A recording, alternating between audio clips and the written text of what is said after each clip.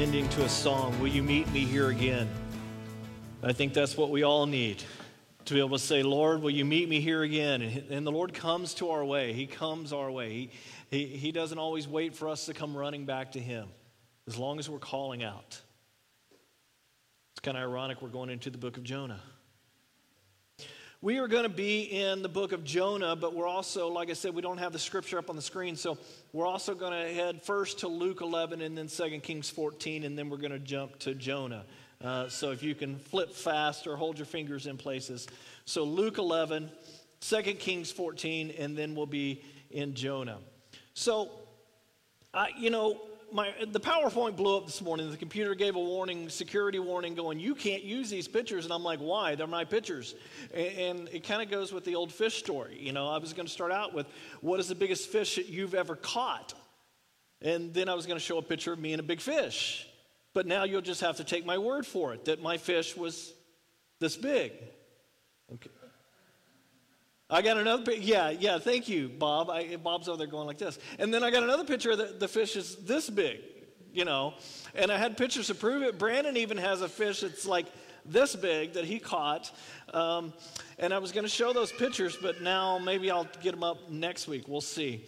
But, you know, think about the biggest fish that you've ever seen or maybe eaten. You know, I was in Angola, Africa at one point and on a mission trip, and literally the place that we were going to have dinner, we brought 2 cooks with us on our mission trip because just trying to figure out how not to get sick, you know what I'm saying? So we're in Africa and on the west coast of Africa, and they had this nice, big, beautiful fish that they brought, and the problem is we were up like on the 6th floor where we were going to have dinner, so the cooks went early to get up there and start preparing it, and they pulled out this fish, and they're like, we have no water to clean this fish because all the water lines had been crushed in the city of Luanda. Is it Luanda? Yeah, Luanda with an L. Luanda. All the fresh water had been crushed, all those lines, and all the sewage lines had been crushed. So literally they had to go get the water each day. So they would carry their water up the stairs every day. So they get up there and they're like, we don't have any water to clean this fish. And then they go, I don't know if it'll fit in the oven. You know, they're kind of freaked out and stuff. Eventually they cooked the whole thing and it was a lot of fun. And Sina, one of our cooks, she was, they did a lot of other things other than just cooking, but they handled that. But she's from China, so she's just like, oh, good, the eye. Okay. That's all I'm going to say about that. I just thought I just threw that in there for no reason. I mean, they eat every part of the fish, you know, and it was a lot of fun. But, this story, this book that's in the Bible is about a fish, but one that you've probably never eaten before, you know. Anybody eat whale before? You know, we kind of don't do that anymore. Over in Japan, they still kind of eat whale meat here and there. But we're going to dive into this book this morning. But before that, we're going to get into Luke 11. And thank you for the one person that laughed about diving into the book when we're talking about the fish story. Okay, so Luke 11, it says, verse 29, as the crowds increased, Jesus said, this is a wicked generation. Now, would we agree with that statement, thinking about our own generation? Absolutely. So you can see things don't really change that much. But Jesus was saying these things that we tend not to say out loud. We tend to not, tell people this is how it is. Usually if the crowds increase, we're like, good job, everybody, and all that. But instead, he's out there going, you are a bunch of wicked people. Well, that goes over well, doesn't it? I mean, think about the churches that truly dive into the Word and teach the Word versus somebody who just is kind of, platitudes of everybody is great, everybody is wonderful, and these motivational sermons and all that. Well, okay, motivational sermons aren't bad if they're based in Scripture, but you also we're learning what God's trying to teach us along the way, and it's like a parent that's trying to correct us sometimes, and there's love, and there's grace, and there's mercy, but God at the same time wants to point out, this is how you can improve upon your life. This is the correct path to go down on, and this is what Jesus is trying to do. But what was the situation here is they were pushing him for a sign. But instead of listening and implementing what he said, about their lives and how they could change their life, they were saying basically, prove it to me. Prove it to me. I don't care what you say or how you live. You need to prove it to me. So Jesus says, he goes on in Luke 11, and ask for a sign, talking about the wicked generation. But none of you will be given it except the sign of Jonah. For as Jonah was was assigned to the Ninevites, so also the Son of Man to this generation. And then verse 32, the men of Nineveh will stand up at judgment with this generation and condemn it, for they repented at the preaching of Jonah, and now something greater than Jonah is here. Jesus went on to say in Matthew 12:40, in the same way, but he added something. He says, for as Jonah was 3 days and 3 nights in the belly of a huge fish, so the Son of Man will be 3 days and 3 nights in the heart of the earth. Now, as I've studied this book over the years, it's a fascinating look at the historical figure of Jonah, and him being a type of Jesus. In other words, Christ being foreshadowed in the Old Testament by Jonah. So I'm not saying that Jonah was Christ. I'm saying he was just a representation of Christ at that point. Jonah is one of these books that unbelievers love to point to, love to jump up and down, and they just love this book. They say, surely there's no way you can believe a disobedient man was thrown out of a boat and a huge fish just happened to be right there to swallow him up, and then he would be later thrown up and live to tell the story. And in some ways you kind of go, I can understand that. But they're just so adamant. No way this is fact. And then they usually go to creation at that point. Surely you don't believe God created this world out of nothing. This is a nice myth, but come on, this is the year 2021. They'll bring up Noah's Ark. Surely you don't believe that a man saved his family and it rained for 40 days and 40 nights. These are just myths. They're just legends. Surely you do not believe them as fact. We are more reasonable than that, they would say. We believe in evolution because that is a rational belief. And if you've studied evolution, you kind of laugh there a little bit because there's leaps, giant leaps, as evolution would say it, millions of years of leaps between developments. So you're sitting there going, okay, mine is irrational and yours is rational? So as we study Jonah, I want to make it clear. I believe this book is historical fact. I believe this story. Call me naive if you want, but I think it is my only choice as a believer in the one true God. I believe this story for 2 reasons, and there's multiple other reasons, but let me just state these 2. First of all, I think Jesus believed it to be a true story. So therefore, I need to believe it's a true story if Jesus believed it. Because if he believed it was a true story, then I believe it's a true story because Jesus knows he's been there since the beginning of time.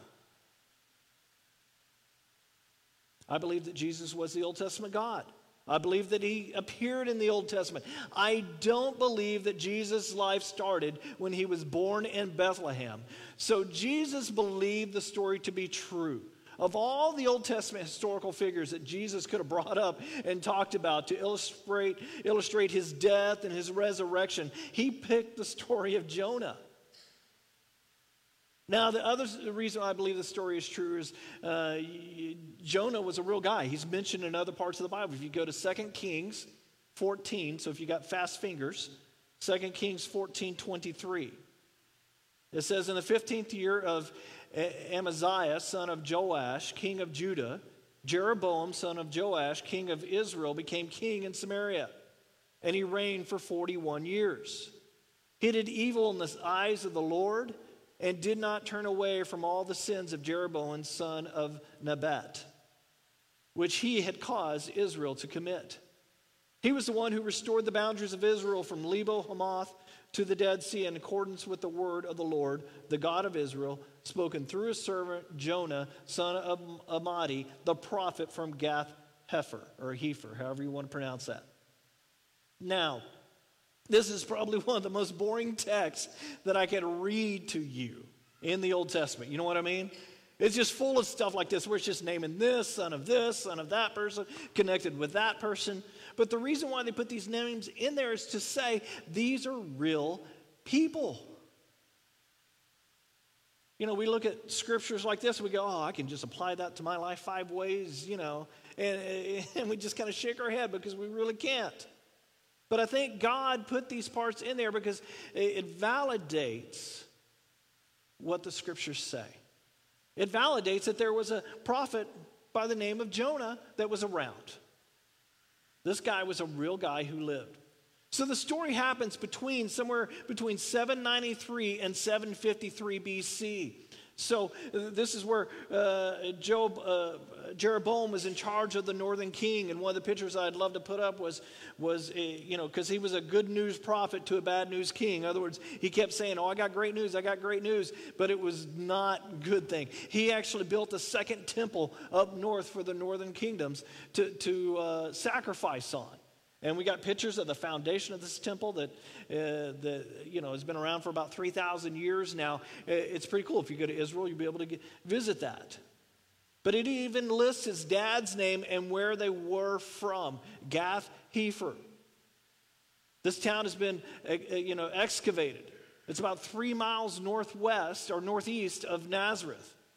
When 750 years later, a little boy would play, and he would grow up, and he would be called Jesus of Nazareth. So since Jonah was a real prophet in Israel, living 3 miles north of Nazareth, and Jesus believed the story to be true, to be history, I don't think any believer, anybody who says, I follow the one true God, can stand up and say, it's just a legend.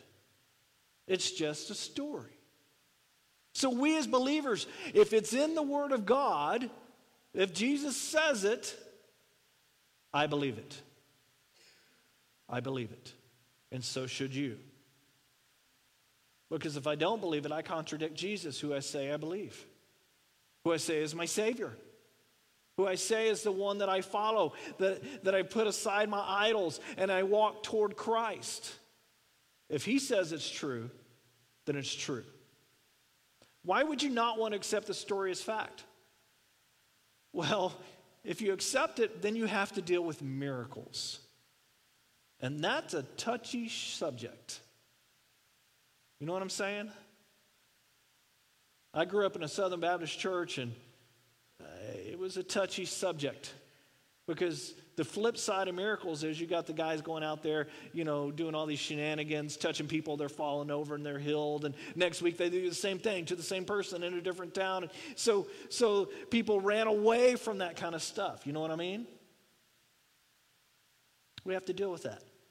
We have to believe in a God that's active, a God that's active in our lives, who can touch lives, who can step into history, who can mess with his own creation and change things and do abnormal things that are outside of science because he wants to do it because he is the creator, who can call up a fish at the right time to swallow a man that's been thrown out of a boat in the middle of a storm.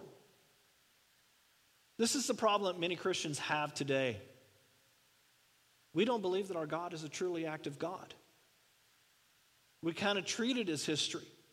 And we don't believe that God can do the same things today that he did back then. We don't believe that our God is active because if he's active, then I have to respond to him. If he's active, then I have a responsibility. And if I respond, he may change my life. But that scares me. Scares me when my life has to change. So as I was studying, it reminded me of the story. A guy was out fishing and he was catching fish like you wouldn't believe. And another guy was watching. And this guy keeps, catching these big fish and he keeps holding them up and he just tosses them back. And the guy's like, man, I would have kept that one. He catches another big fish and he holds it up and he just tosses it back. And he's like, man, I would have caught that one. So eventually, he gets to the guy and starts talking to the guy and goes, why are you throwing all those big fish back and you kept those little bitty ones? And the guy goes, well, I got an 8-inch pan. So there you go. I know, I just had to throw something in there, you know? Well, this is kind of like that story. If you don't have any use for God, who is great enough to accomplish this, we just throw it back. Well, it's just a story. It's just a story. I don't got use for that because it doesn't fit into my preconceived notion of who God is. Because I have an 8-inch pan that's full of God. And God's going, I got a bigger pan than that for you. I got a well of a pan. But anyway, okay. So let's turn to Jonah. And if you don't know where it's at, it's right after Obadiah and right before Micah. And then, if you can't figure that out, you do what I always do. You go to the table of contents and you look it up. 4 chapters, only 6 months to go through, probably. Okay, really 4 weeks. But this is really a different kind of fish story. The big fish that doesn't get away, but neither does the man. Usually it's the big fish that gets away. But he doesn't get away, neither does the man. Verse 1, the word of the Lord came to Jonah, son of Amittai.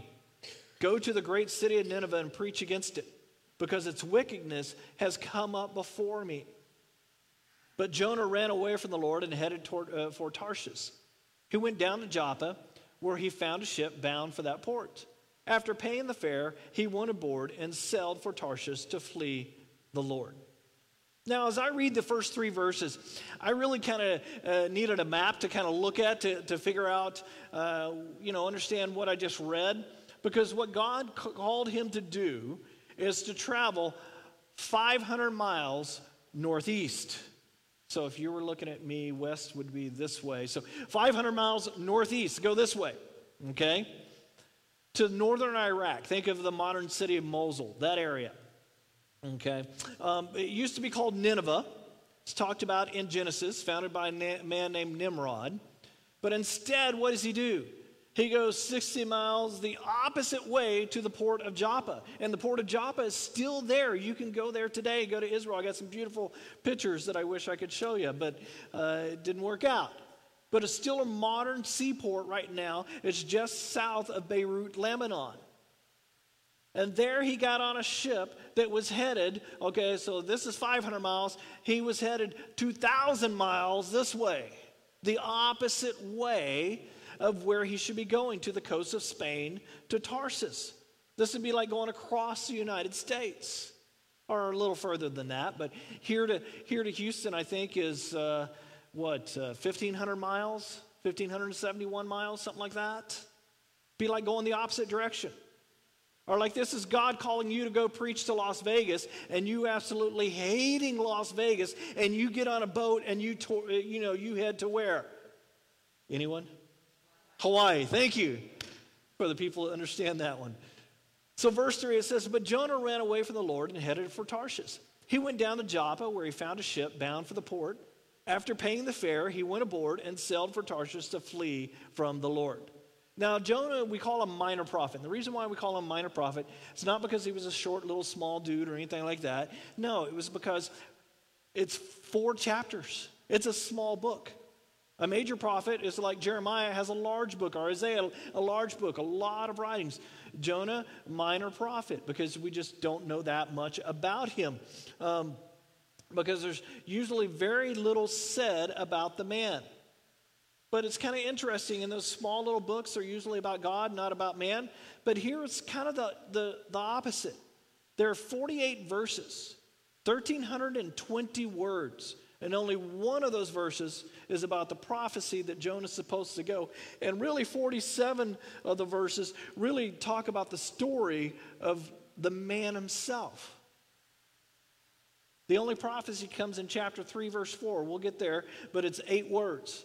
40 more days and Nineveh will be destroyed. So for a prophet, and there's only 8 words about his prophecy, it's kind of interesting.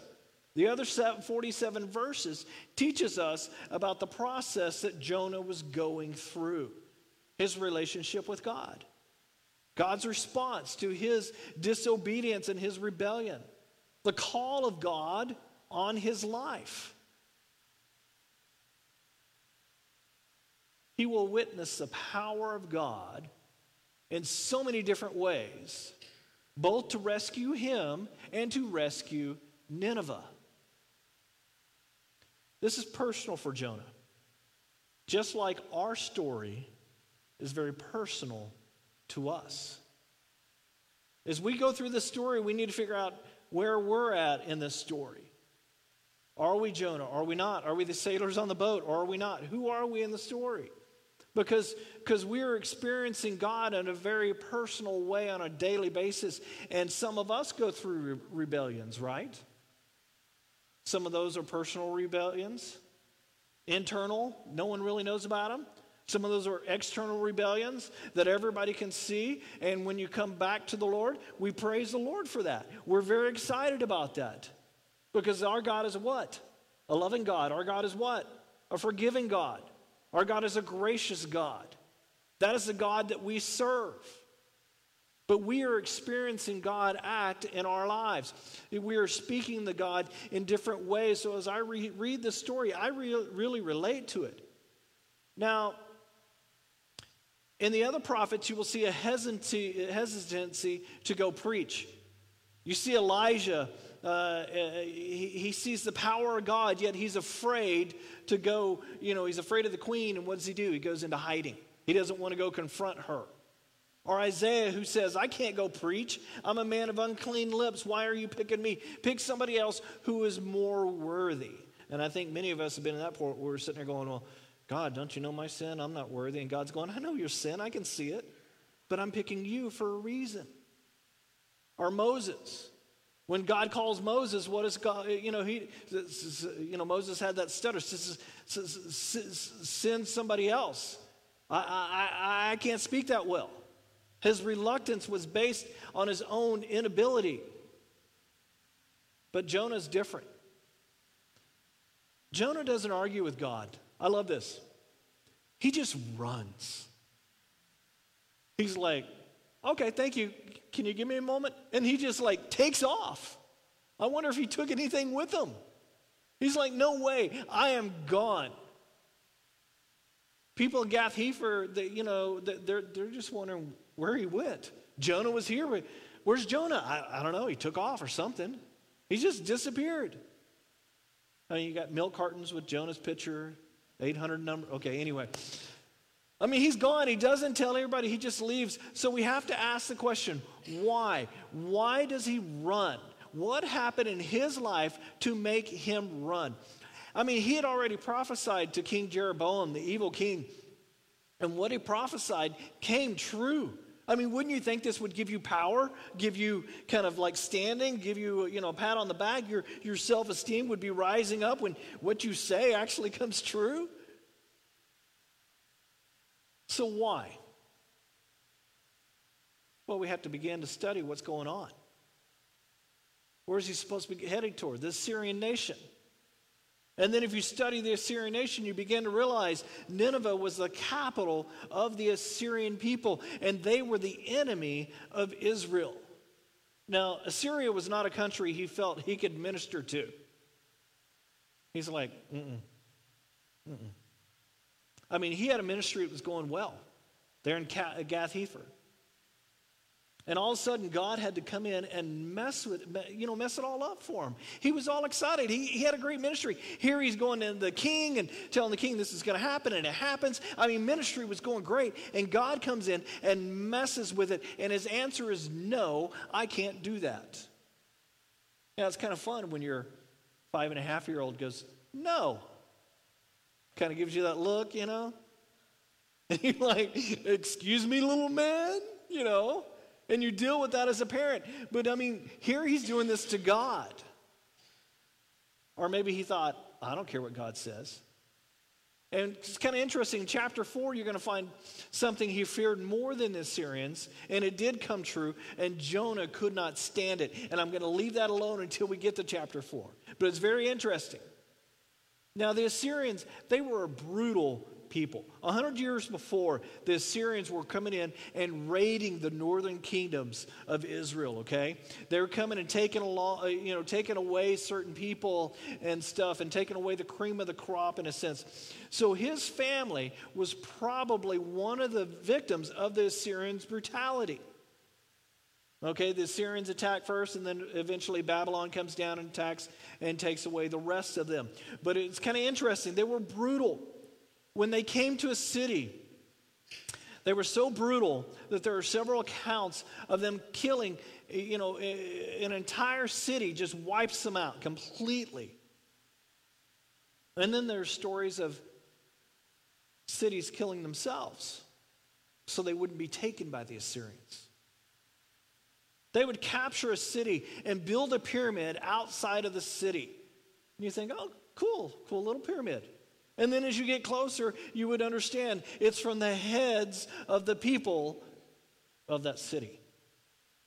Okay, now I'm not trying to be graphic. I'm just trying to get you to understand what type of people they are.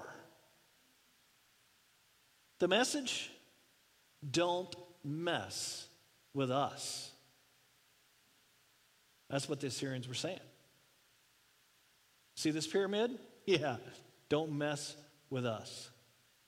There were rumors in the palaces of the Assyrians that the upholstery on the chairs and the little couches that they had couches back then, was made out of Israelite skin. I'll just leave it there. Then God says to Jonah, by the way, go to the capital and preach against them. How would you feel? Now, I don't know what's going on through Jonah's head. We don't really get into his head, his thoughts until the next chapter. But it'd be very interesting, this little Hebrew prophet going to Nineveh to walk the streets and say, the Hebrew God that I serve is going to destroy you. Now, what would the equivalent of this be? Telling a Polish-born Jew in 1939 to go to Berlin to preach against Hitler? It just wouldn't happen, would it? Or how about a political figure going to Russia right now and preaching against the government there? Oh, wait. Yeah, that just happened. They tried to poison him. When that didn't work, he landed back in Russia and they arrested him. You just don't do that, do you? So Jonah takes off. Now the problem for Jonah is God didn't ask him, hey, you don't have to if you don't want to. I would like for you to go blah, blah, blah. No. God told him this is what you're supposed to do. Go and do this. So Jonah goes down to Joppa, and we see in the text that Jonah goes down and down and down. And he bottoms out in a very unusual spot. Joppa is the same place that Peter would be 750 years later. And remember Peter going to the house of the tanner, and he's up on top of the roof. I think it's somewhere around Acts 10. And he got a vision about ministering to Gentiles. And for a Jew, that was kind of a no-no type of situation. And here Peter is in the same city as Jonah was struggling. And Peter has to make the same decision. Do I go to the enemy? Because the enemy for the Jews at that point were Gentiles. Anybody who wasn't a Jew was an enemy. Okay, so you kind of had to make that decision.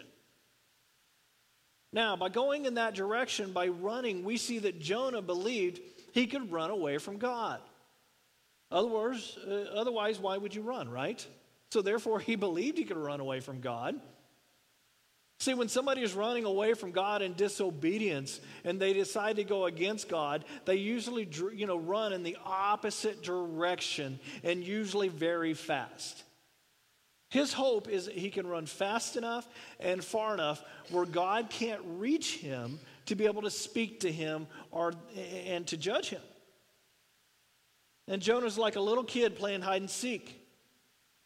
You know, the little kids, when they're really young, what do? Okay, I'll go hide. And they think they've hidden, right? Or in our house, what they would do is they would go hide next to the couch, And their bottoms would be, over against the wall next to the couch underneath the thing. And their bottoms would be totally sticking out, But their head is hidden, I think it's funny when kids do that. Maybe you don't, I don't know. But he's running away from shelter. He's running away from God's protection. He's running away from God's guidance. And Jonah has discovered something else that many of us know. That if we want to run away from God and we're willing to pay, Satan will always have a ship in port ready to take you. If you want to run and you're willing to pay, it'll be there. And one thing I've learned is we don't run away from God without paying. We don't realize it, but we pay for it. He will allow you to do it, and Satan will have a ship waiting.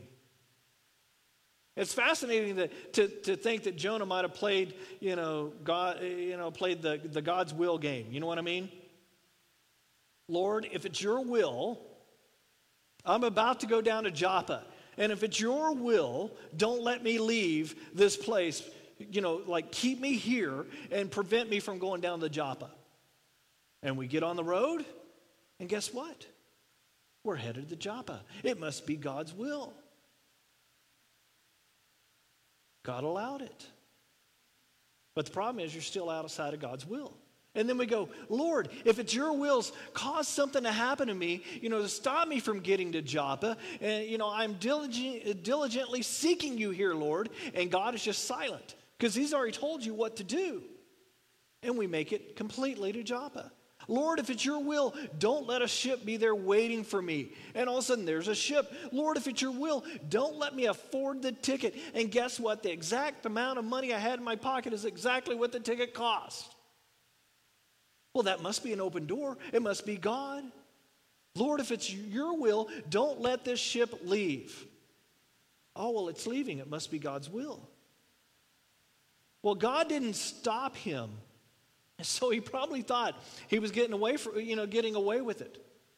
Maybe Jehovah is more of a land god and not a sea god, Maybe it's like a cell phone. You can't reach me. I'm out of coverage out here.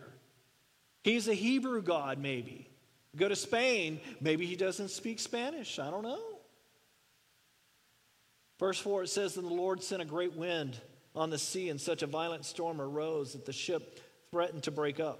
All the sailors were afraid, and each cried out to his own God, and they threw the cargo into the sea to lighten the ship. But Jonah had gone below deck, where he lay down and fell into a deep sleep. The captain went to him and said, 'How can you sleep? Get up, you idiot, and call on your God. Maybe he will take notice of us so that we will not perish.'" Now, the first thing I noticed, I see is how cool God is in all of this. God could have said, "Fine. You don't want to be used. You want to run away. I'll let you. I'll go find somebody else to do that. You don't deserve it." But God doesn't do that. God could have sunk the boat. But the cool thing about this is, the amazing thing about this is, God actually chases Jonah down. He pursues him. And this is what the Lord has done for so many of us. We're going along, serving the Lord, and all of a sudden, wham, we're just hit from the side. And something just throws us for a loop, either a crisis or something else, and we stop serving God all of a sudden. And then God works. It's not, sometimes maybe it's immediate, sometimes it's a little time, but God comes and tracks us down and draws us back. And when he does, it doesn't feel so gentle sometimes. Sometimes it's like he's got me by the scruff of the neck and pulling me through that. Sometimes it's a huge storm that we have to go through for God to bring us back, and it even causes us to doubt God even more. Kind of like I'm even in more of a mess now. Forgetting that we were the ones that walked to Joppa. Forgetting that we paid the fare, we got on the boat, and now all of a sudden it's God's fault because life is falling apart. And the storm rages. And the storm is really mercy. We just can't tell it's mercy. The storm is a bad storm. And these sailors were Phoenicians. These were seagoing people. And for them to take their cargo and throw it overboard, I mean, that's a huge deal. I mean, how many ships want to take what they're hauling and just throw it into the ocean? I mean, there goes all your profit, right? That's what they were doing. They were afraid. They were polytheistic believing people. In other words, they believed in multiple gods. So you don't have to worship all of them. You just kind of pick your favorites. Well, one of their gods was Baal. He was the god of the sky. So, you can imagine the captain going, okay, who's the Baal god? Okay, you pray to Baal. You worship him, you pray to him. Get him to stop the wind. Okay, who believes in the Neptune god? The god of the sea, Poseidon. Okay, you need to cry out to him. You pray for that. So then they start throwing all their cargo over, trying to lighten the ship. And then in the middle of all this, they find Jonah. And he's asleep, which is really weird. I mean, if the sailors can't sleep, why could Jonah sleep? I mean, have you ever been on the water during a storm? The waves just throwing you around. It's not an easy thing to do to sleep in a storm. The captain is like, get up, pray to your God. Verse 7, it says, then the sailors said to each other, come, let us cast lots to find out who is responsible for this calamity. They cast lots, and the lot fell on Jonah. Oh, no. So they asked him, tell us, who is responsible for making all this trouble for us? What kind of work do you do? Where do you come from? What is your country? From what people are you from? Or are you? He answered, I am a Hebrew, and I worship the Lord, the God of heaven, who made the sea and the dry land. So you're all out there praying all these other little gods that aren't really true gods? I actually worship the one who made it all. You can imagine them thinking, oh, whew, okay, we got the God right here. Why don't you start praying? It's kind of funny. The Amplified Version says, I worship and fear the Lord. I'm sure you do at this point. He's busted by unbelievers here. One thing is to be busted by your mom or your dad. Another thing to be busted by another Christian. Somebody in church going, dude, what you're doing here, that's wrong. You need to, to be called out. And then we get all like, I can't believe they told me that. I don't like them. I'm going to sit on the other side of the church. Or eventually you go, I'm going to move to another church just because they told me I was doing something wrong, which I know is wrong. You see the pattern there? But then it's a whole nother thing to be busted by unbelievers. Somebody goes, I thought you were a Christian, and look at what you're doing. That doesn't say Christian to me. Jonah's busted by unbelievers here. He goes, I'm a Hebrew, and I worship the Lord, the God of heaven, who made the sea and the dry land. This terrified them, and they asked, what have you done? They knew he was running away from the Lord because he had already told them so. So they're like, okay, we got that figured out. This guy's done something to get his God upset. Verse 11, the sea was getting rougher and rougher, so they asked him, what should we do to you to make the sea calm down for us? Verse 12, he says, pick me up and throw me into the sea, he replied, and I will become calm, and it will become calm. I know that it is my fault, and this great storm has come upon you. This verse 12 is a scary thought. Just pick me up and throw me into the sea. I'm done. I'm over with. Couple of thoughts. One, why didn't he jump overboard himself, right? Now he's involving somebody else. Why put it on them? Or how about why didn't he just repent? Why have them do the dirty work instead of just repenting of his own actions? Guys, just turn around, take me back to Joppa. The sea will just cease because there's something God told me to do and I need to go do it. Just turn it around. I bet the sea would have calmed down. God has brought the storm, and until Jonah does what he's called him to do, God will not stop causing problems for Jonah until he obeys. Either the storm is going to kill him or he's going to obey. And, we talk so much about God being gentle and loving, but you know what? There's times when our God is a ferocious God. Our God is a jealous God. Our God stands up and says, no.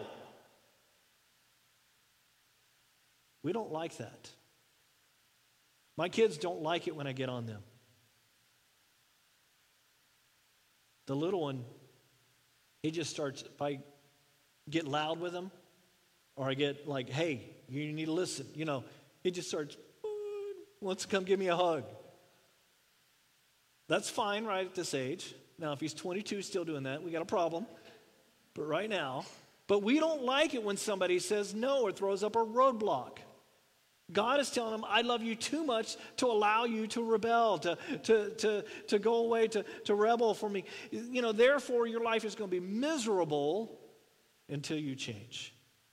But Jonah, it's kind of interesting. He would rather die than repent. He is not going to go to Nineveh. Throw me overboard. It's better for all of us. Now, automatically, when we want to apply this story to our enemy, if they would just blah, blah, blah. If the Ninevites wouldn't have done da-da-da-da-da. But the story's about us. It's about us following God's things, not the enemy. I mean, the enemy of this story is who? The nasty Assyrians. They deserve this kind of stuff, not the prophet of God. Except for one thing. This prophet already knows God. And God's trying to get the Assyrians to come back to him. Verse 13, it says, instead, the men did their best to row back to land. And you got to hand it to these guys. They are trying. They cared enough to try. But they could not, for the sea grew even wilder than before. Then they cried out to the Lord, please, Lord. It's kind of interesting because they don't know God, and they're crying out to God, please, Lord, do not let us die for taking this man's life. Do not hold us accountable for killing an innocent man, for you, Lord, have done as you please. And then they took Jonah and threw him overboard, and the raging sea grew calm. So now you have people who are sitting there going, God, don't hold it against us. We're having to do this to save our own lives. So you have your issue, and now it's affecting others around. The first observation is this is a miracle for these guys to see. Several miracles have already happened, but this is the first one that these guys see. And and this is how it is for us. Miracles happen, and many times we don't see those miracles. Verse 16, it says, at this, the men greatly feared the Lord, and they offered a sacrifice to the Lord and made vows to him. And their assumption is this: God is angry. God causes the storm. The problem is thrown overboard. A man is sacrificed. Therefore, problem solved. But Jonah knew something.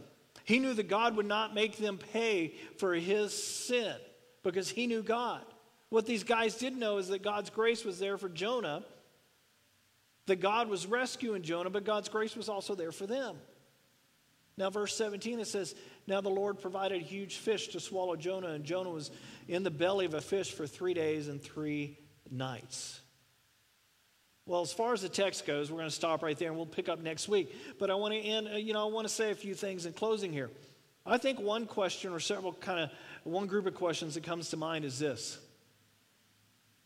how active do I really believe that God is in my life?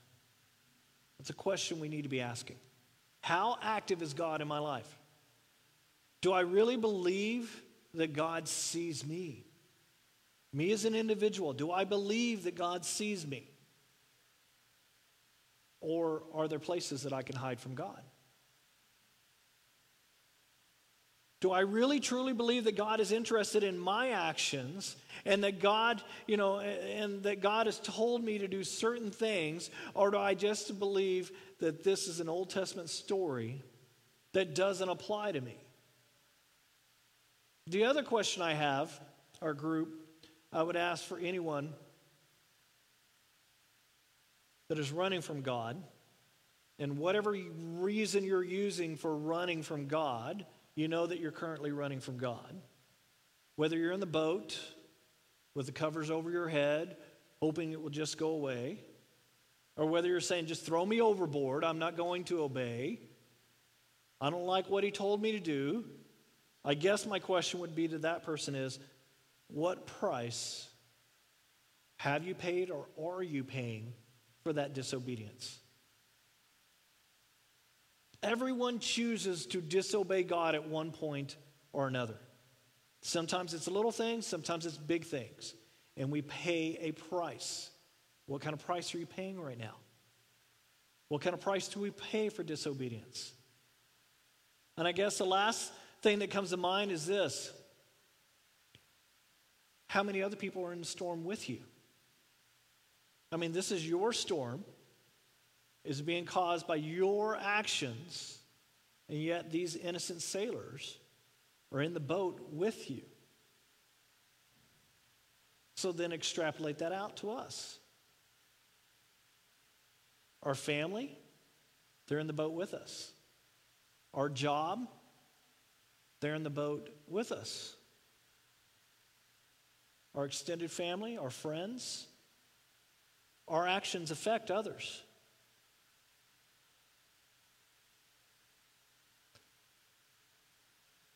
Why do innocents have to go through your storm?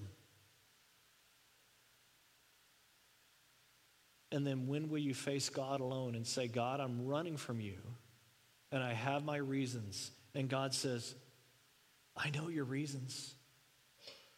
I know you. I know you. But I want to do something about it.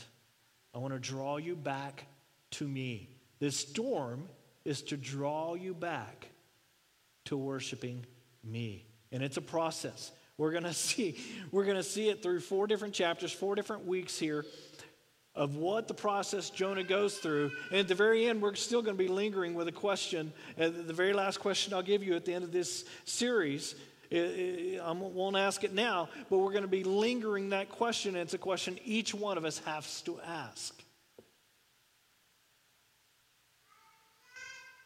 God has a reason we are here in this life.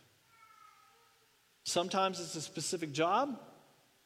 I want you to go and do this. Sometimes it's a specific way of living. I want you to live in obedience because your living in obedience has an effect on these people.